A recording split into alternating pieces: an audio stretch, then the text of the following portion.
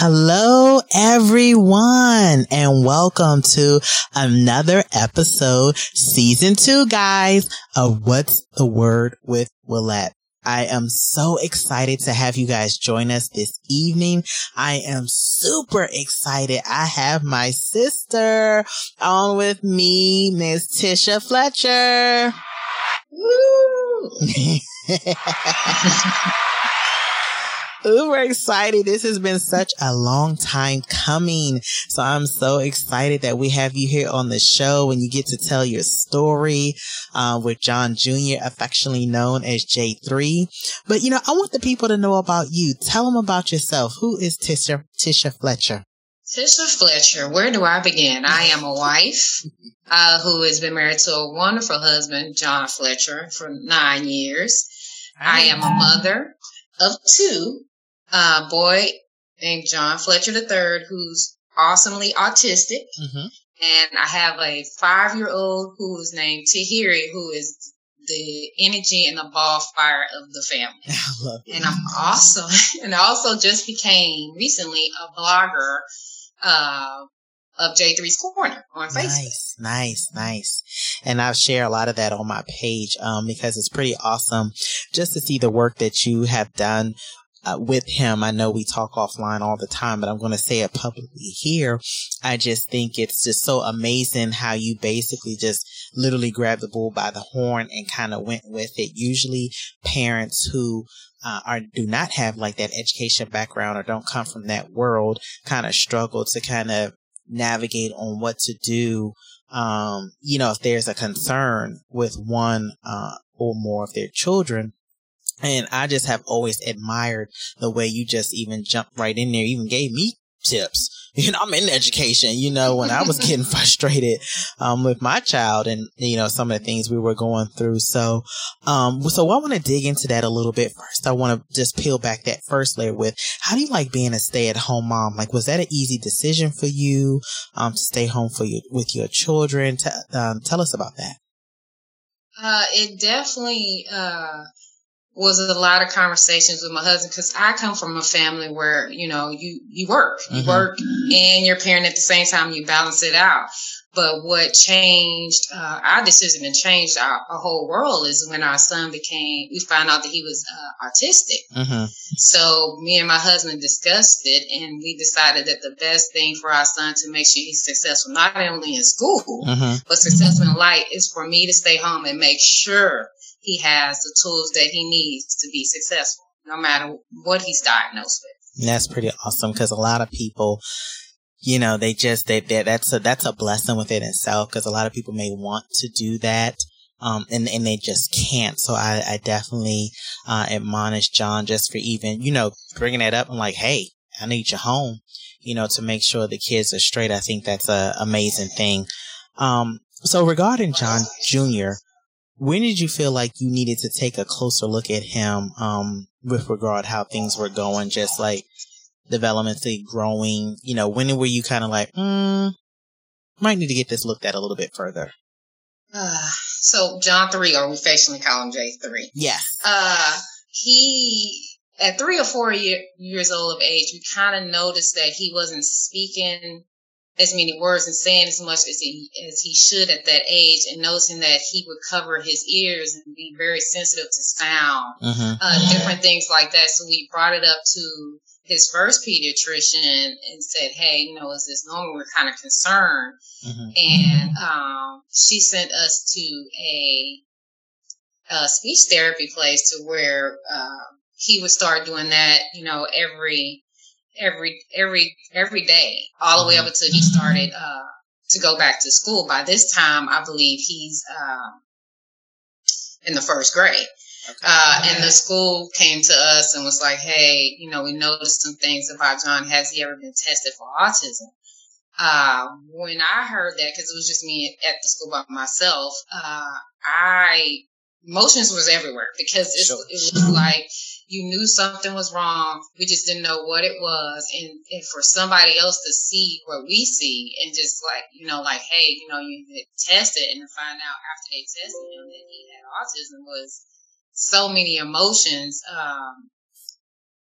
that and it might sound crazy to some people, but it was just a relief. Like, okay, now we know what the problem is. Okay, now we're going to attack it. Right.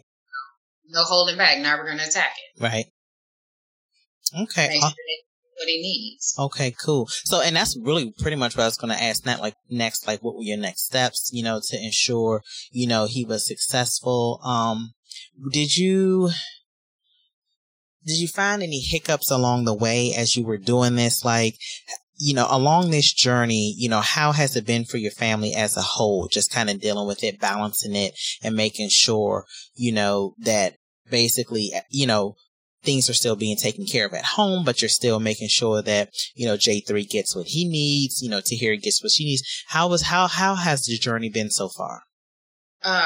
First and foremost, if it wasn't for God, My God, we put that out there honestly first, and a lot of praying before, anything that came up, we would always pray about it and just let God lead us in the direction that we need to go. Because at the end of the day, He's a blessing. God gave him us for a reason, and whatever that reason is, we're going to make sure that he succeeds. And so with me trying to balance out being a mother, being a wife, and now a blogger, I just put God first in everything that I do. And, God gave me the perfect partner, because we always team up on, when I fall, he always picks me up. He always encourages me. And where I slack up, he picks up, and vice versa. I mean, we just work as a team, and it balances itself out on its own. Amen. So, when it came to the decision to, because we're in a virtual world now, I believe you told me that you guys made the decision that you were going to homeschool them. So, and it's probably obvious, but walk us through that. What made you go ahead and say, you know what, we're going to just homeschool both of them? Well, first of all, when this all first started, my husband had some underlying conditions. And what we didn't want was for him to be exposed to that. Sure.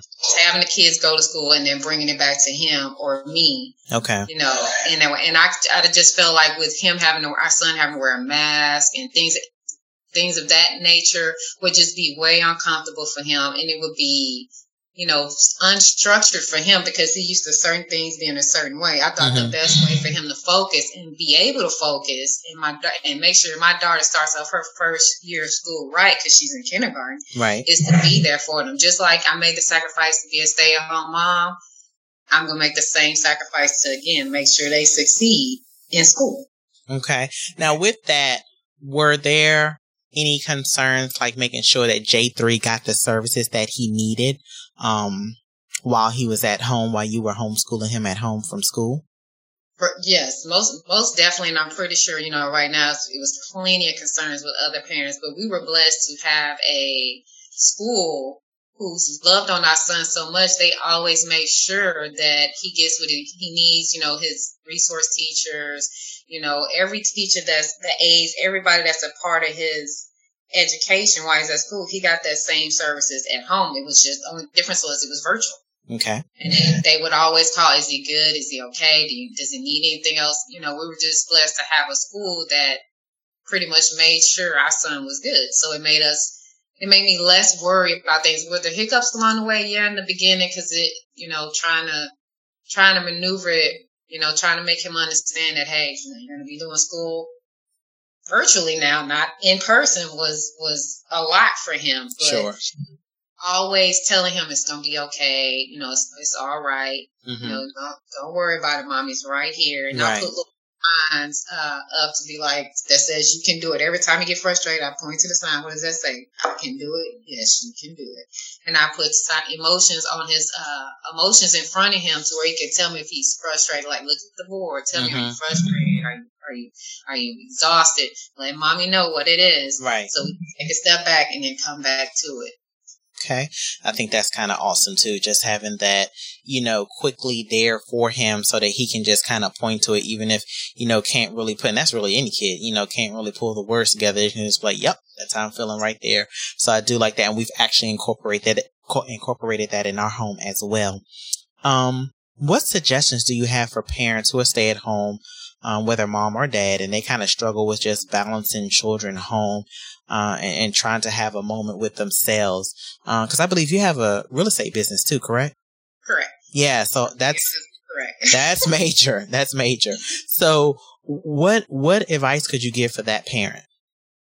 Use your village. I always tell any parent that I come in contact with, use your village. Your village can consist of anything.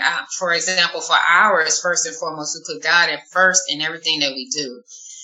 Second would be our family. That's it, from your siblings to the grandparents to the uncles, aunts, cousins.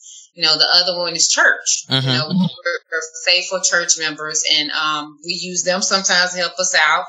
Friends, neighbors, whoever knows and understands what your child or children are going through with special needs. Use that village to give you just enough, give you 5 minutes, give you 10 minutes. Just even down to, for example, with our neighbors, when we go outside, and I just may need be 5 minutes, and the neighbor down there, because they all on the street know he is autistic, they're like, go ahead. I'll watch him for a little while. Go do, go in the house and do what you need to do real quick. We'll watch him. That 5 minutes is a lot. Yeah. It might not seem like a lot to some other people, but that's a lot to me. That gives me time to just breathe. Just take a deep breath. Sure. And come back to it. So you use your village, no matter what that village is, what it looks like. If you use your village, that's going to give you that time, that 5 minute break that you need, or that hour to take a pause and then come back to whatever it is you need to do. Because honestly, if we didn't have our village, I don't know how we would maneuver half of this stuff. But our village. So I tell parents, use your village. Oh, and schools. Don't forget about schools. You do have some teachers or principals or counselors who really do care about your children, to where they will reach out and give you information or give you what you need. You'd be surprised where you get the information from, even down to organizations, where we found, our son plays special needs, basketball.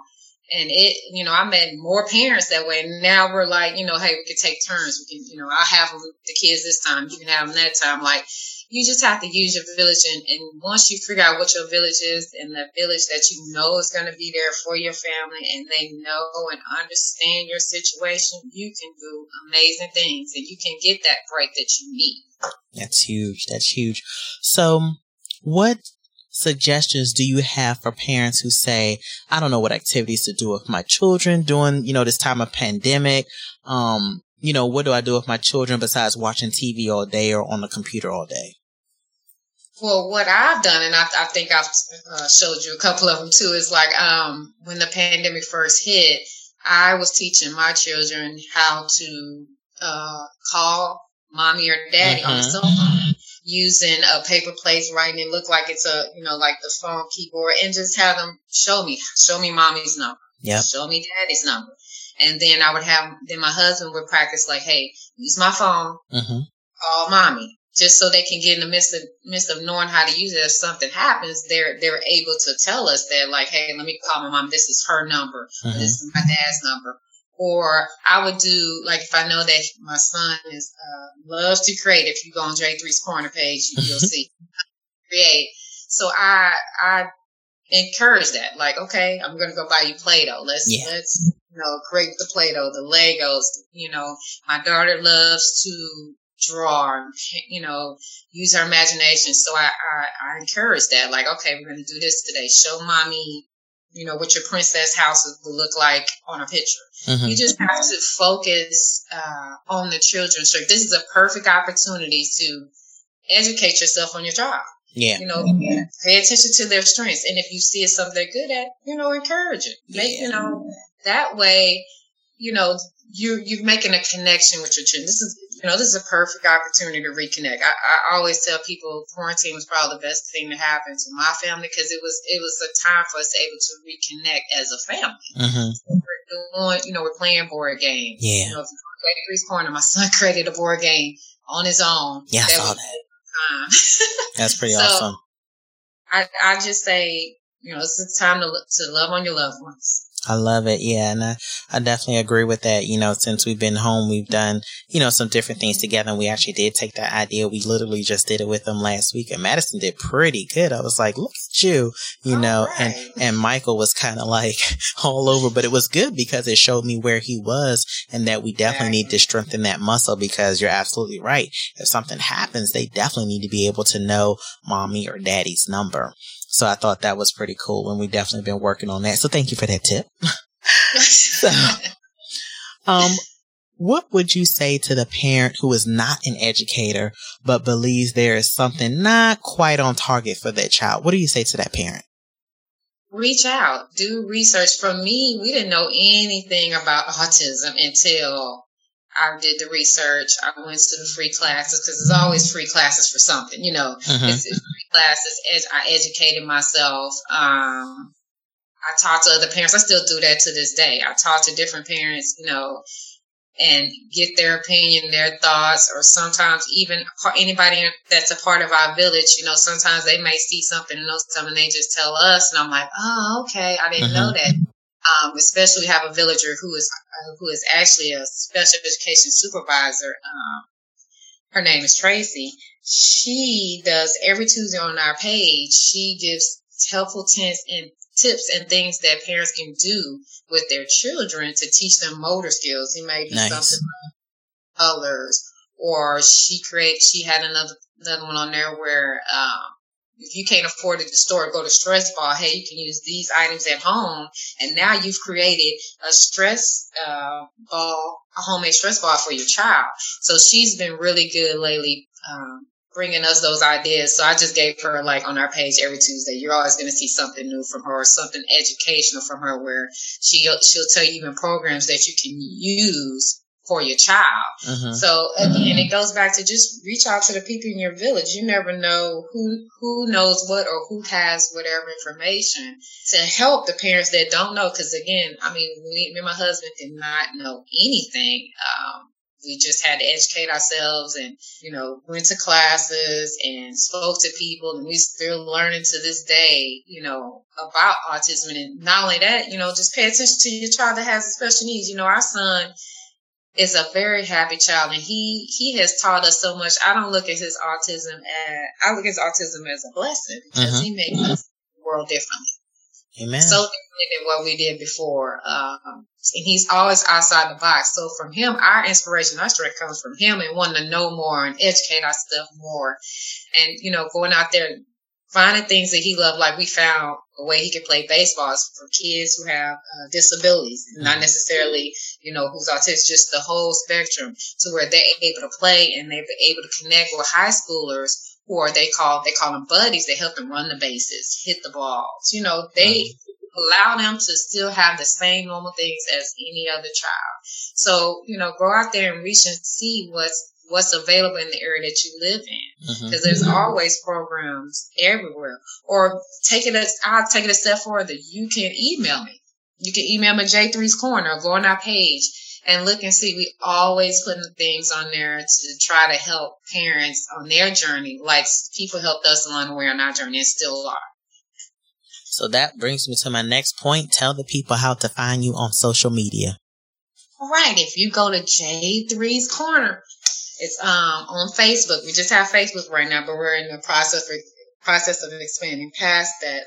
And if you go on that page, our email address is on there, j3scorner@gmail.com. Any questions anybody has, or you just want to know something personally about our family, please feel free to email us. We'll answer any questions that you may have, because, we're open book at this point. We want everybody to know and understand that you're not alone. I love it. You're on this journey, and you don't have to be alone on this journey. You know, we could even be part of your village if you need us to be a part of your village. But I just want parents to know that you're not alone. It will get better. And God bless you with this child because they knew that you can handle it and that you're going to help them succeed. And there's no wrong or right way to do it. There's only what's best for your child. I love it. What a way to end the show. Well, ladies and gentlemen, Tisha Fletcher, we are just so excited that you were able to come on with us today and share your story. Again, she gave you all her social media information. Please visit their page. I constantly share it on my page as well. Look them up. A great resource, great family, great people, great person. So thank you so much for tuning in, guys. We'll be back next week and we will do it all over again. Take care.